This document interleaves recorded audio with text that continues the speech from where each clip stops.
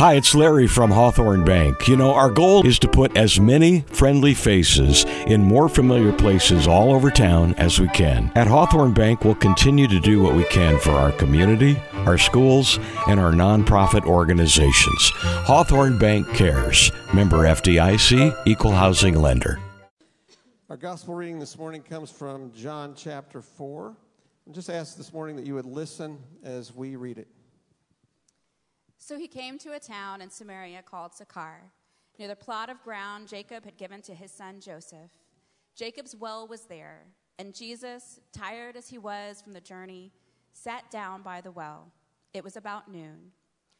When a Samaritan woman came to draw water, Jesus said to her, "Will you give me a drink?" His disciples had gone into town to buy food. Then the Samaritan woman said to him, "You are a Jew, and I am a Samaritan woman. How can you ask me for a drink?" For Jews did not associate with Samaritans. Jesus answered her, "If you knew the gift of God and who it is that asks you for a drink, you would have asked him, and he would have given you living water." "Sir, you have nothing to draw with, and the well is deep. Where can you get this living water? Are you greater than our father Jacob, who gave us the well and drank from it himself, as did also his sons and his livestock?" "Everyone who drinks this water will be thirsty again, but whoever drinks the water I give them will never thirst. Indeed, the water I give them will become in them a spring of water welling up to eternal life." "Sir, give me this water so that I won't get thirsty and have to keep coming here to draw water." "Go, call your husband and come back." "I have no husband." "You were right when you say you have no husband. The fact is, you have had 5 husbands, and the man you now have is not your husband. What you have just said is quite true." "Sir, I can see that you are a prophet. Our ancestors worshipped on this mountain, but you Jews claim that the place where we must worship is in Jerusalem." "Woman, believe me, a time is coming when you will worship the Father neither on this mountain nor in Jerusalem. You Samaritans worship what you do not know.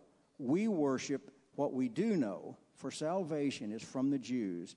Yet a time is coming and has now come when the true worshipers will worship the Father in the Spirit and in truth, for they are the kind of worshipers the Father seeks. God is Spirit, and his worshipers must worship in the Spirit and in truth." "I know that Messiah is coming. When he comes, he will explain everything to us." "I, the one speaking to you, I am he." Amen. That's John 4, 5 through 26. We get a beautiful glimpse of Christ's love for us, regardless of our situation. If we could somehow wrap our imaginations around the greatness of his love, it would boggle our minds. And this morning we're going to sing about it. Not only the greatness of his love, but the specific love that he has for each one of us.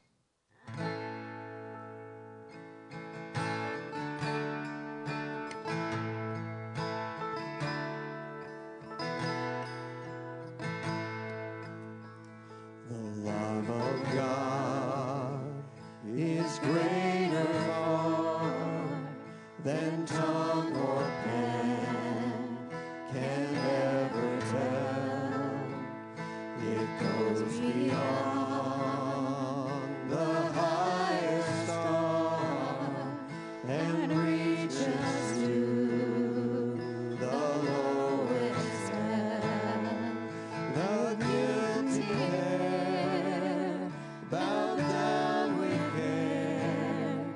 God gave his Son to win his very child.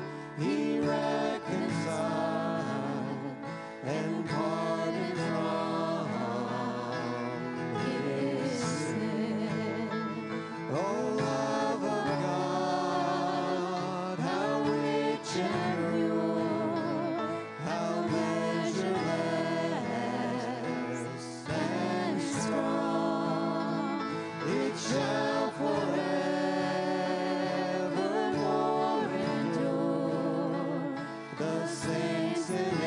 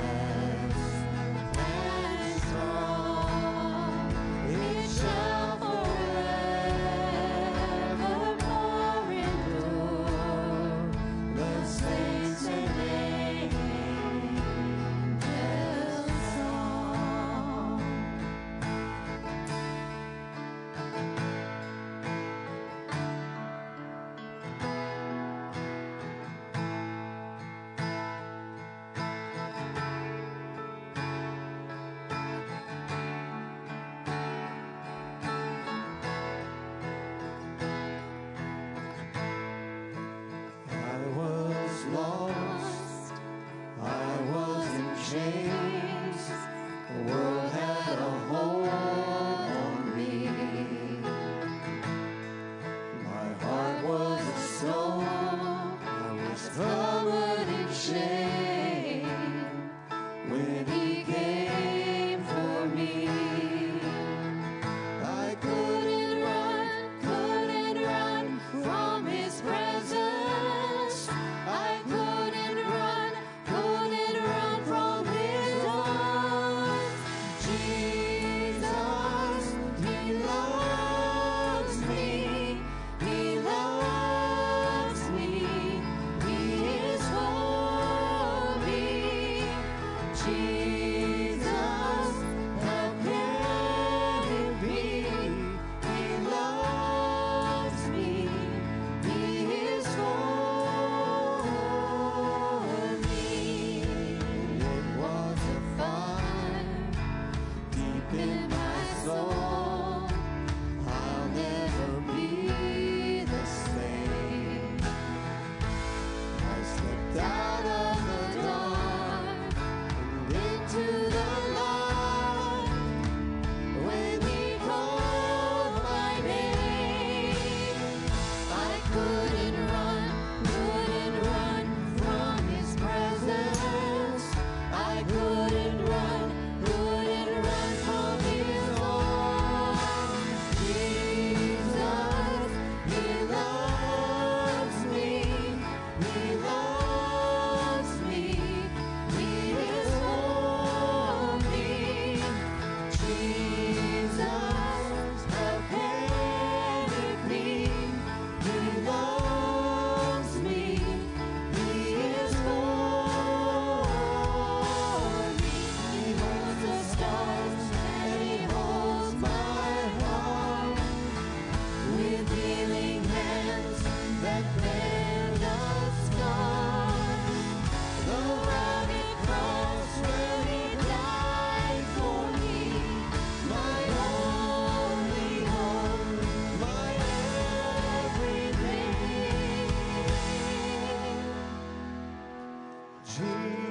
Jesus, he loves me. He loves me. Jesus, have carried me. He loves me. He is for me.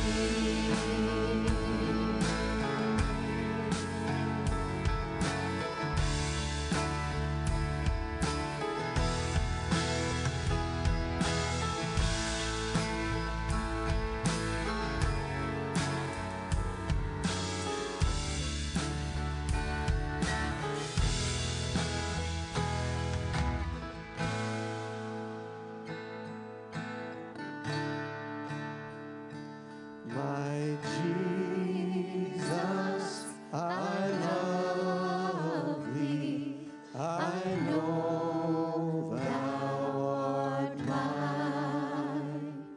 For thee all the follies of sin I resign. My gracious Redeemer, my Savior art thou. If ever I love thee, my Jesus, 'tis now. Would you all stand while we sing this? I love thee because thou hast first loved me and purchased my pardon on Calvary's tree. I love thee for when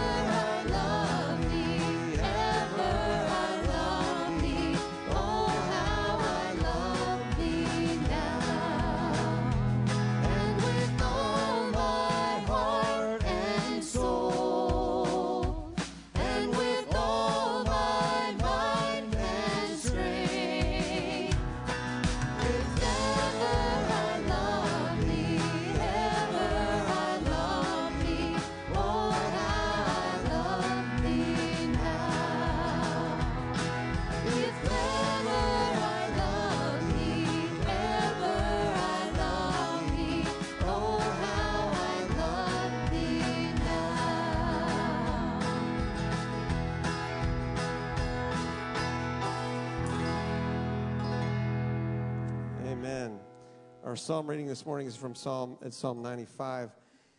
And in this psalm, we are reminded, because the psalmist speaks of the nation of Israel. They're groaning and complaining because they just didn't feel like God was giving them everything they needed. But God, in his faithfulness, pursued them through their grumbling and their unfaithfulness. Let's read aloud together. Come, let us sing for joy to the Lord. Let us shout aloud to the rock of our salvation. Let us come before him with thanksgiving and extol him with music and song. For the Lord is the great God, the great King above all gods. In his hand are the depths of the earth, and the mountain peaks belong to him. The sea is his, for he made it, and his hands formed the dry land. Come, let us bow down and worship. Let us kneel before the Lord, our Maker.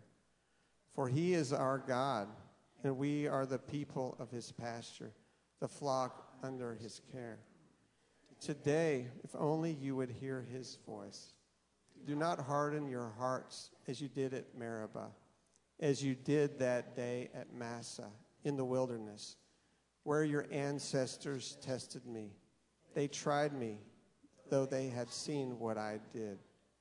For 40 years I was angry with that generation.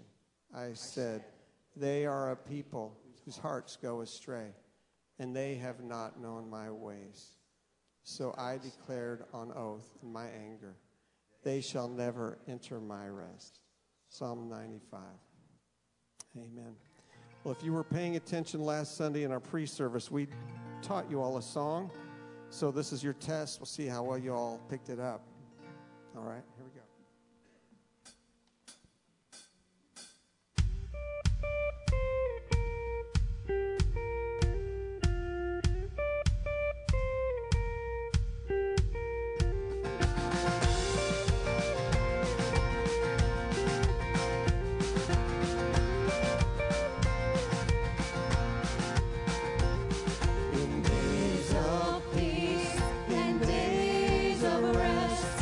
Times of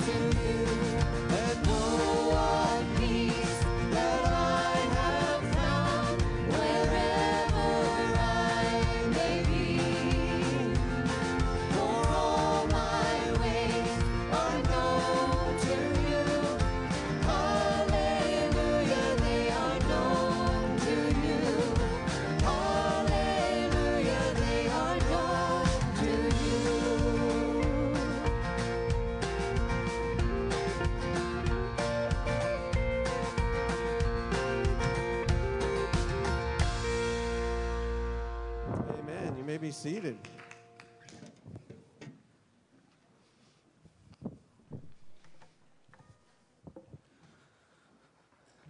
Well, good morning. Genesis 3 is where we're going to be today.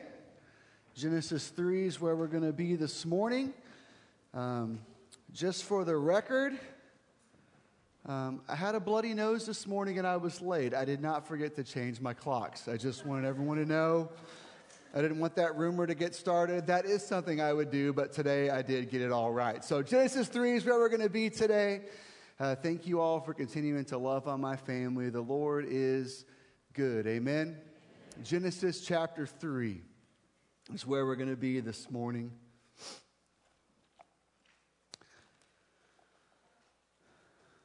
Once upon a time, a little boy rode his bike by an orchard. He'd been out playing all morning and he was getting kind of hungry, and he stopped his bike by the fence of the orchard and he looked out there across the fence and he thought, well, look at all those apples. I'm sure that farmer wouldn't just miss one, and so the little boy, began to climb up over the barbed wire fence, and he kind of got right up at the top of the fence, and just for a moment there was a little bit of conscience where he kind of paused. Should I do this? Should I not do this? And about that time, behind him, he heard the sound of a man go, The little boy turned around, and the farmer is standing there. And he said, son, are you trying to steal one of my apples? The little boy thought for a moment and said, no, sir, I'm trying really hard not to. Right? The book of Genesis, it's the beginning, and many skeptics scoff at Genesis. Well, it's fable, it's myth. Just want to remind us today that Jesus did not treat Genesis as fable nor myth. He taught it as actual history. The book of Genesis tells us how God created the universe, the heavens and the earth. By God's powerful word, he formed the earth and then he filled the earth. And when God got everything just the way that he wanted it, the pinnacle of his creation, God created people. God uniquely created people in his image, in his likeness. In fact, as you read through Genesis 1, after everything God creates, he says, oh, it was good, it was good. But after God makes people, he said his creation was very good. God loved the people he had made. He created a perfect man and a perfect woman. He placed them in a perfect paradise called Eden.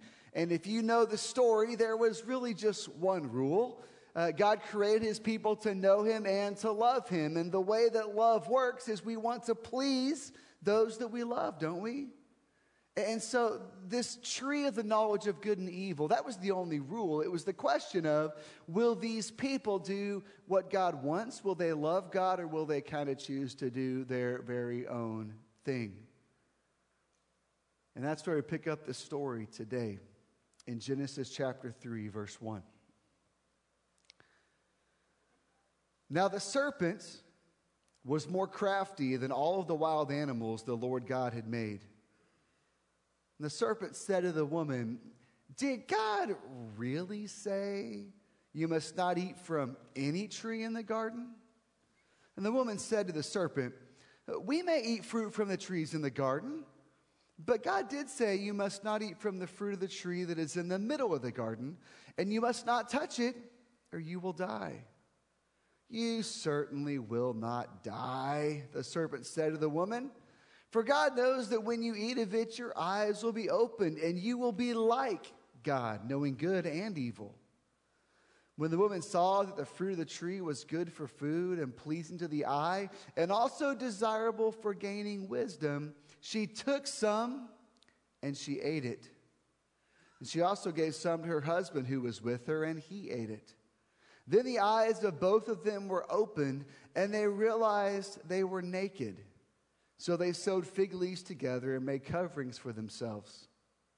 Then the man and his wife heard the sound of the Lord God as he was walking in the garden in the cool of the day, and they hid from the Lord God among the trees of the garden. But the Lord God called to the man, Where are you? You pray for us this morning. Father God, would you speak from your word today, Lord? God, this whole idea that you pursue us.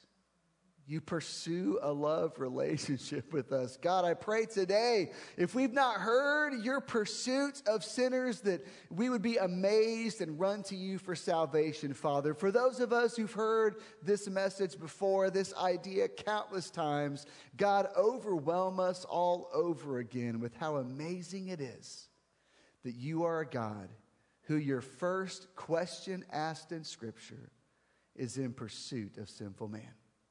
Father, speak to us today, and these things we pray in Jesus' name. Amen. Well, on the screen is one of the realities of experiencing God. The second one says that God pursues a continuing love relationship with us that is real and personal. God pursues a continuing love relationship with us that is real and personal. And so the big idea we're focusing on from today's text along that line, here it is. Even though we choose to sin, God pursues us to offer us a love relationship with him.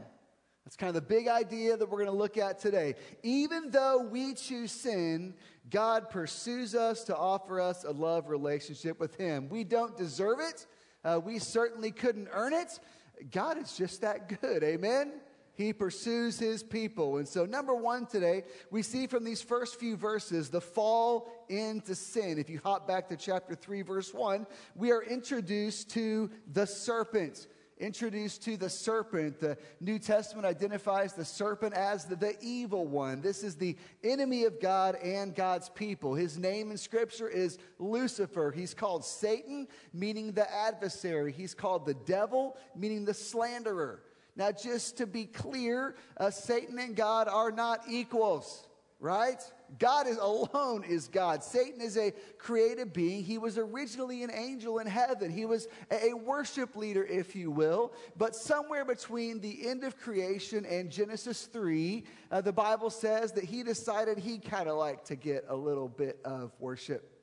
And so he decides he wants the glory that is due God alone. And so he leads a rebellion in heaven. That never turns out well when you try to go after the Lord. He always wins in the end, right? And so Satan and his demons are cast down, and thus the cosmic battle between good and evil began.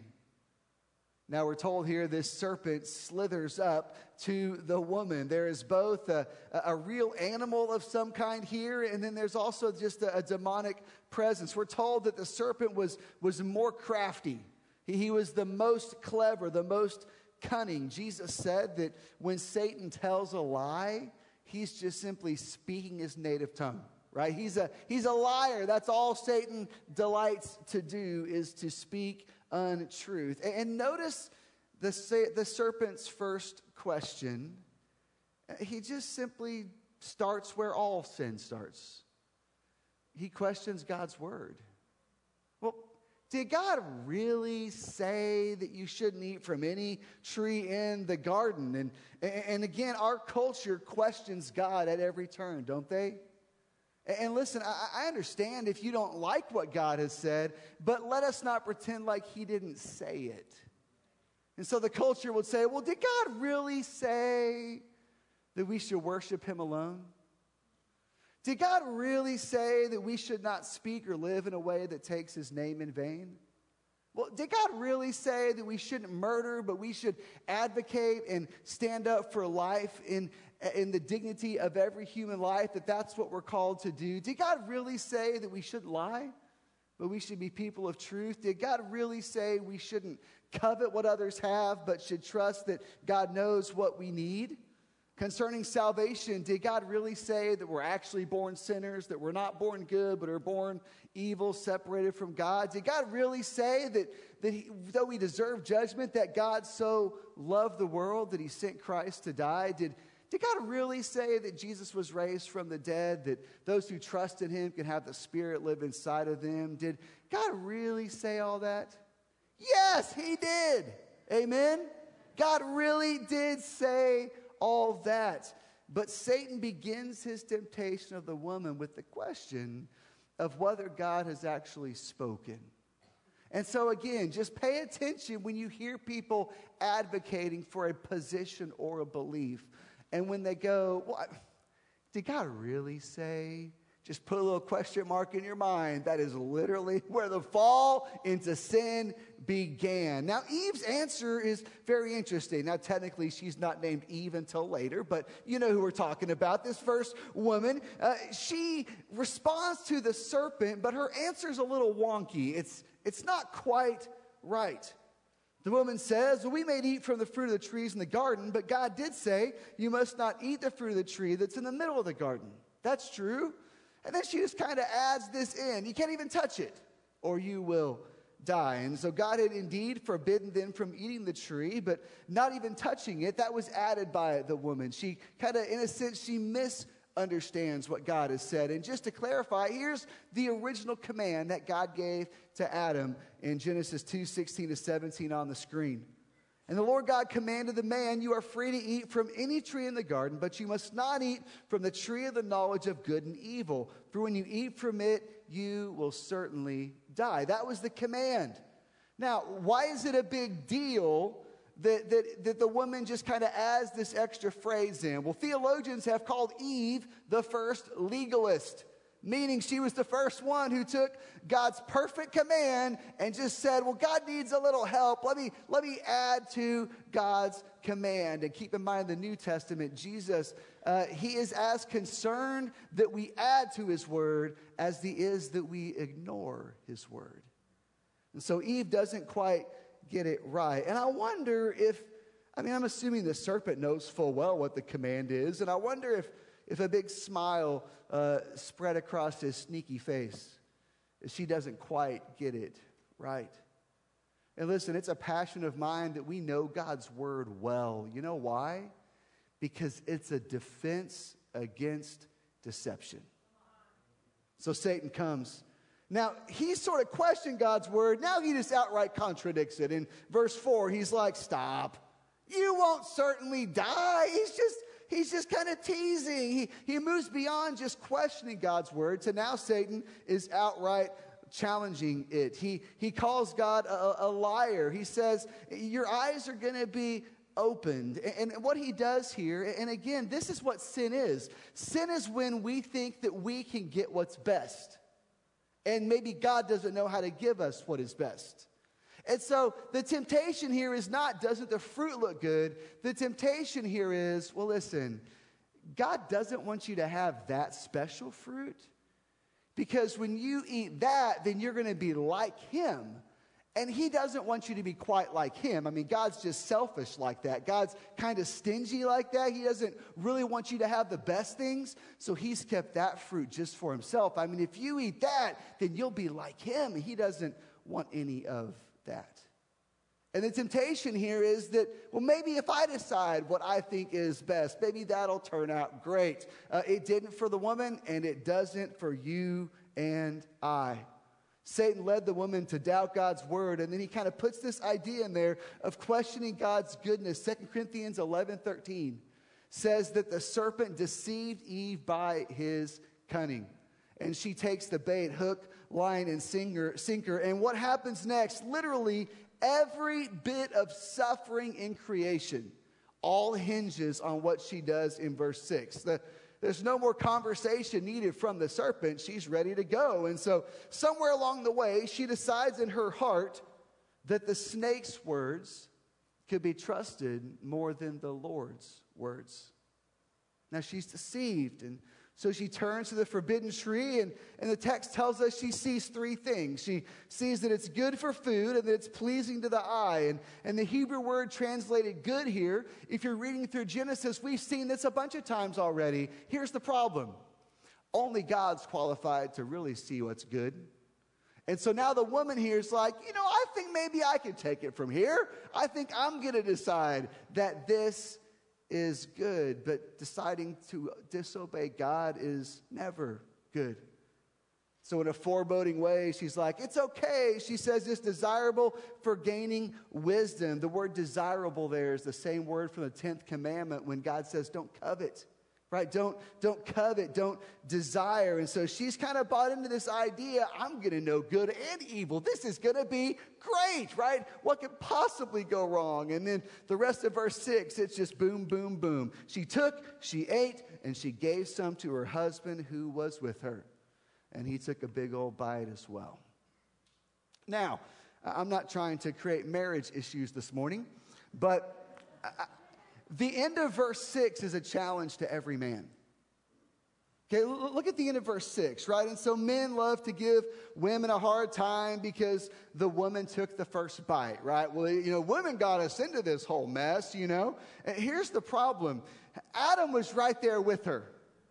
The problem is, instead of him playing his godly role as a leader, he sat there like a bump on a pickle and just watched his wife bring sin into the world. He did nothing. When she steps up to the tree, Adam is silent. When he takes the fruit, Adam is silent. In fact, 1 Timothy says, listen, the woman was deceived. The man was not. He sinned against God with his eyes wide open, no hesitation. At some point in here, Adam should have been honoring God by protecting his wife and saying something like, stop, let's not do this. Talking snakes are odd, let's go walk with the Lord, right? At some point, something should have stuck out here. And so anyway, just as an aside, the silence of Adam in this passage is a challenge to every man. So it meant be the leader God's called you to be. So number one, the fall of man. Number two, we immediately see the effects of sin. Genesis 3:7 tells us the first results of sin. Their eyes are open, but it definitely did not increase their wisdom in the way that Satan had sort of led Eve to believe that it would. Verse 7, the eyes of both of them were open, and they realized they were naked. Now, we're told at the end of Genesis 2, in the marriage passage, that Adam and Eve were naked and they felt no shame. And that's, for us today, this side of the curse, it's weird. Like, who just strolls around naked and doesn't notice it? But their hearts were so pure. Their hearts were so pure and so innocent. That wasn't a bad thing. They didn't realize they were naked. But now something has changed. Because of sin, they've lost their moral innocence. For the first time, they realized what it was to be sinful. And here's the deal. They didn't realize just what it is to do evil. They felt what it is to be evil. They had sinned against God, and sin enters in. And I wonder in that moment, like standing there at the tree, like juice dripping down their chin, I wonder if they looked at each other and said, hey, good call. That was worth it. It's been said that sin will take you farther than you want to go, keep you longer than you want to stay, and cost you more than you want to pay. Now, Satan is the ultimate half-liar, right? I mean, he lies, but so what he said wasn't totally wrong. I mean, they didn't drop dead in the moment.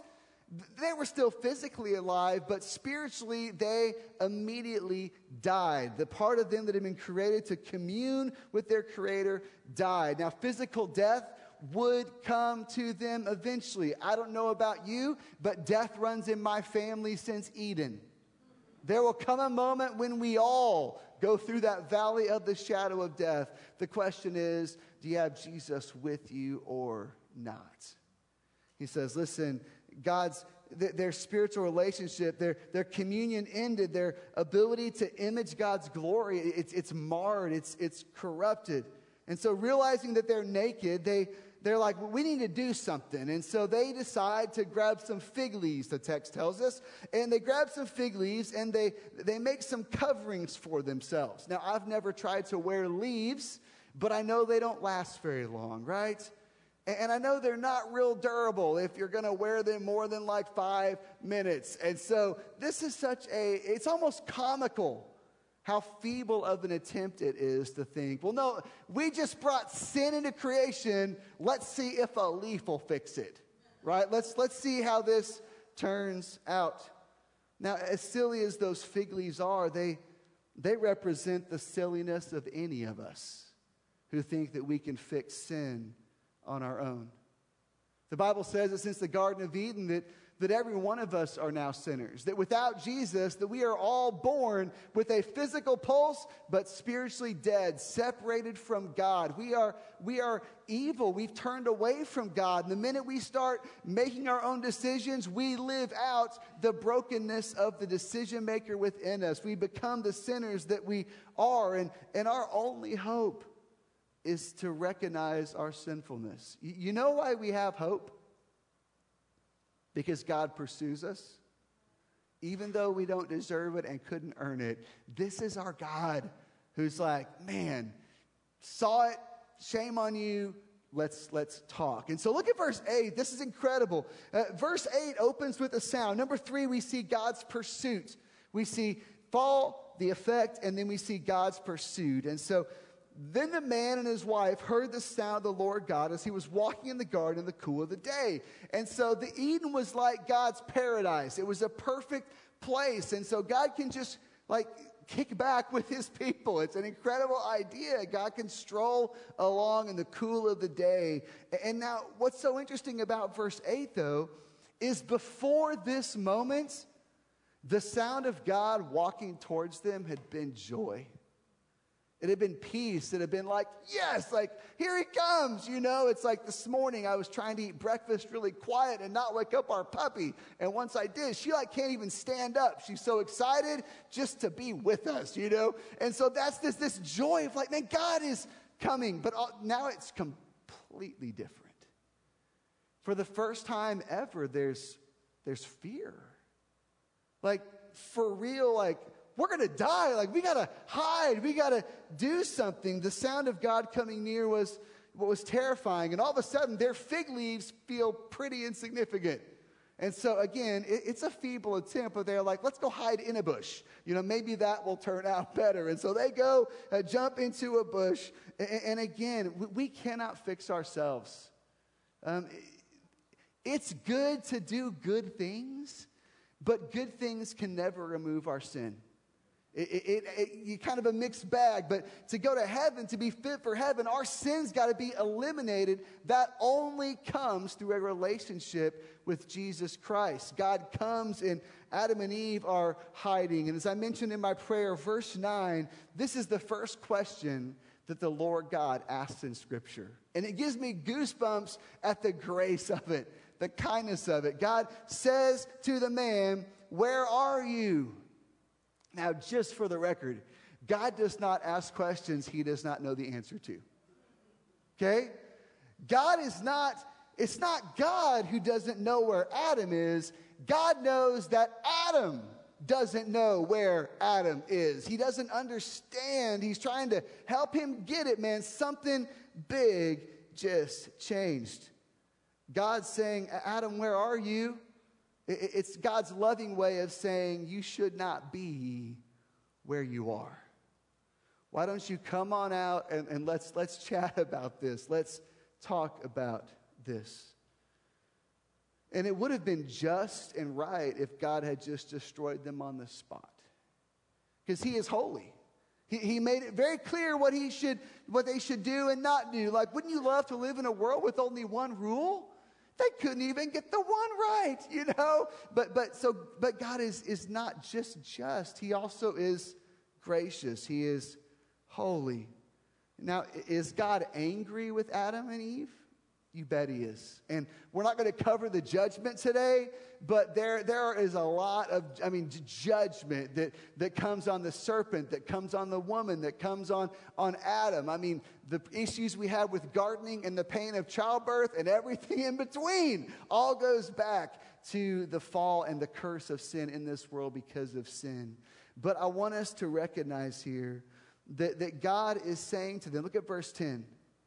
This is Adam's answer. He said, I heard you in the garden. I was afraid because I was naked, and so I hid. And again, he's not fully getting it, but he's trying to talk this out. And then from this moment on, all sinners will feel their guilt and shame. You know, God's grace is always amazing, but it doesn't always feel amazing. Right? So we sing Amazing Grace, how sweet the sound, John Newton's hymn. But I love the verse that says, 'twas grace that taught my heart to fear. It's a fearful thing to fall into the hands of a living God. Amen? And so there's a fearfulness of being like, I got nothing but my shame and my sin. And God in his love says, come here anyway. Come here anyway. Again, God knows the answer to what they've done. God says, verse 11, who told you that you were naked? Have you eaten from the tree? And again, they immediately, it wasn't me, it was the woman. God, if you hadn't given me that woman, this never would have happened. The woman's like, it wasn't me, it was the snake. And again, at some point, if we're ever going to be caught, in a sense, God pursues us. If we're going to turn and say, Lord, here I am, it's got to quit finger pointing around and just be like, Lord, here I am with the mess I am. But I've heard that you are a Savior who can fix things that I can't. I want to skip down to verse 21. And God's atonement that's kind of me putting a theological word. But look down to verse 21. Again, there's all this great stuff that happens. But verse 21, the Lord God made garments of skin for Adam and his wife, and he clothed them. Now listen, this is both functional, because it made clothing for them. This is an incredible prophecy of Jesus Christ. Right? And so again, I'm going to use my imagination here just a little bit, but God comes to Adam and Eve, and this is the idea of atonement. Here it is, right? The Bible has many stories in it, but ultimately, if you zoom up to 30,000 foot, from the opening stories of Genesis to the final scene of Revelation, the Bible tells one grand story of God taking the initiative from his end to make atonement. What is atonement? It means that God has chosen to deal with sin, right? The word atonement, you see the word at and you see the word one. God has dealt with sin so we can be at one with him again, is a decent kind of way to think about the concept of atonement. It's throughout Scripture. And in Genesis 3, again, God's amazing grace is seen that God took the initiative to cover them. Now, as far as we know, right, this is the first blood shed in Scripture. Now, I've seen pictures of some of your homes, and I've been to some of your places already, and it was welcoming and inviting, but I've noticed this. There are dead animals on some walls here in Clinton. And there are stories to go with the animals, and I love it, right? I love that. In fact, Becca was teasing me, and she was like, if we're going to decorate like everybody else, you're going to have to learn to hunt. And I was like, teach me, right? Show me. Anyway, so the last I checked, if you remove the skin from an animal, it doesn't do well. Now listen, you're Adam and Eve. You're ashamed. You're embarrassed. And again, I can't prove this. I think God made them watch. I think God invited them in and said, listen, without the shedding of blood, there's no covering for sin. Without the shedding of blood, there's no forgiveness. And so they watch this animal go from living to dead as God takes the first life and he sheds blood. And from the blood that is shed, there's sort of a temporary atonement and a temporary covering made for Adam and Eve's sin. In fact, this, I would argue, is the beginning of the entire Old Testament sacrificial system. Right? I mean, how can you be a priest in Old Testament Israel, in the temple or the tabernacle or any of it, and not think back to the fact of all these bulls and all these goats and all these lambs, we're shedding all this blood to temporary cover sins momentary. To the Day of Atonement, we're covering sin year to year. But do the blood of bulls and goats take away sin? No. They're just temporary. Jesus is permanent.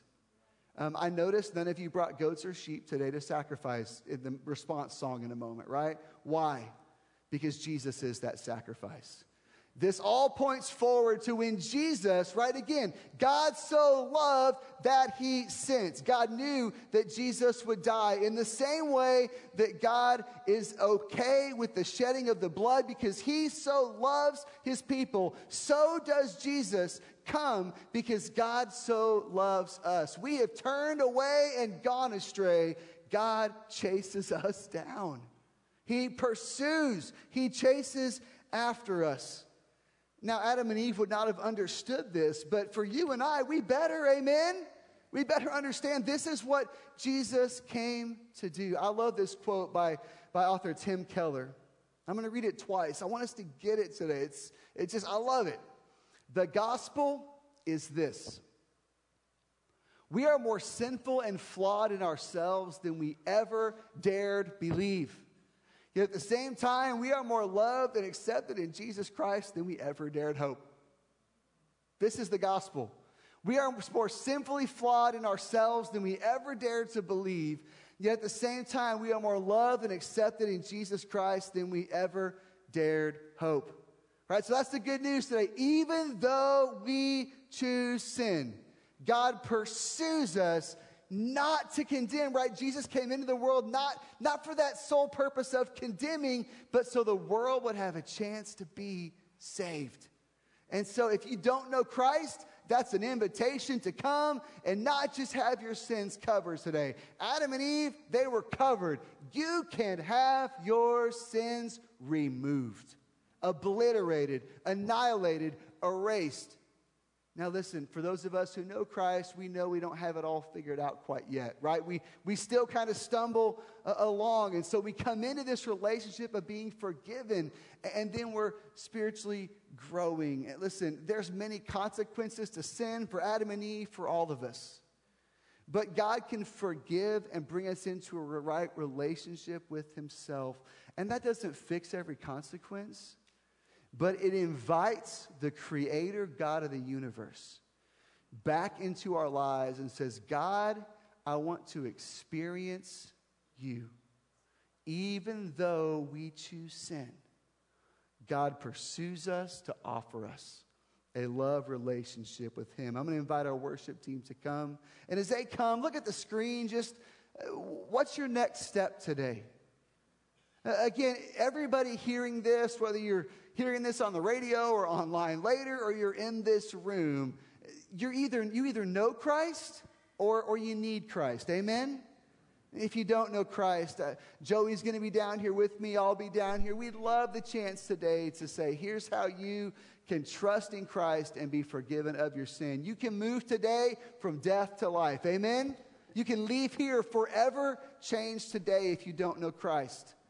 I know most of us do know Christ. And so maybe today it's one of those other things. Maybe you're like, well, I've trusted in Christ, but I've never really made that public through believers' baptism. Maybe today it's time to go from the big room to a smaller room, right? To be in relationship. Discipleship happens through relationships. We've got folks in the lobby that would love to connect with you today. My wife and I ran into a lady this weekend that I pray she comes. Her and Becca are going to meet in the lobby and visit a class together today. Maybe that's for you today as well. And then church membership. Is God calling you to jump into membership? I'm going to share a business meeting tonight, more church membership kind of stuff. We may tweak a little bit, but membership must be meaningful. What a gift it is to be plugged in and a part of a local body. And then maybe today it's, well, God wants me to start serving. Maybe God's giving you an awareness of where he's at work in our midst. And he's just calling you to jump in right there. Maybe today you just have questions you'd love to reach out this week. You'd love to ask today. Again, anytime we worship, anytime we hear God's word, this is that moment. I pray in such a real way that as I pray and as we stand to respond, that you would hear God say, where are you today? Where are you? And then what's the next step? We pray for us. Father God, we thank you, Lord, for your word. We thank you for your truth. Father, I pray today, Lord, that we would hear, Father, you saying, God, you recognizing where we are, but Lord, maybe today you want a young lady here. You want a man, a woman, a child to kind of know where they are. And maybe today you want to pursue them so that they know what that next step is. God, help us to respond. Father, help us to wait when we're not sure what to do. God, help us to respond when you show us what to do. Lord, as we stand to sing this song of response, God, would you give us ears to hear and hearts to respond today? And these things we pray in Jesus' name. Amen. Would you stand as we respond this morning?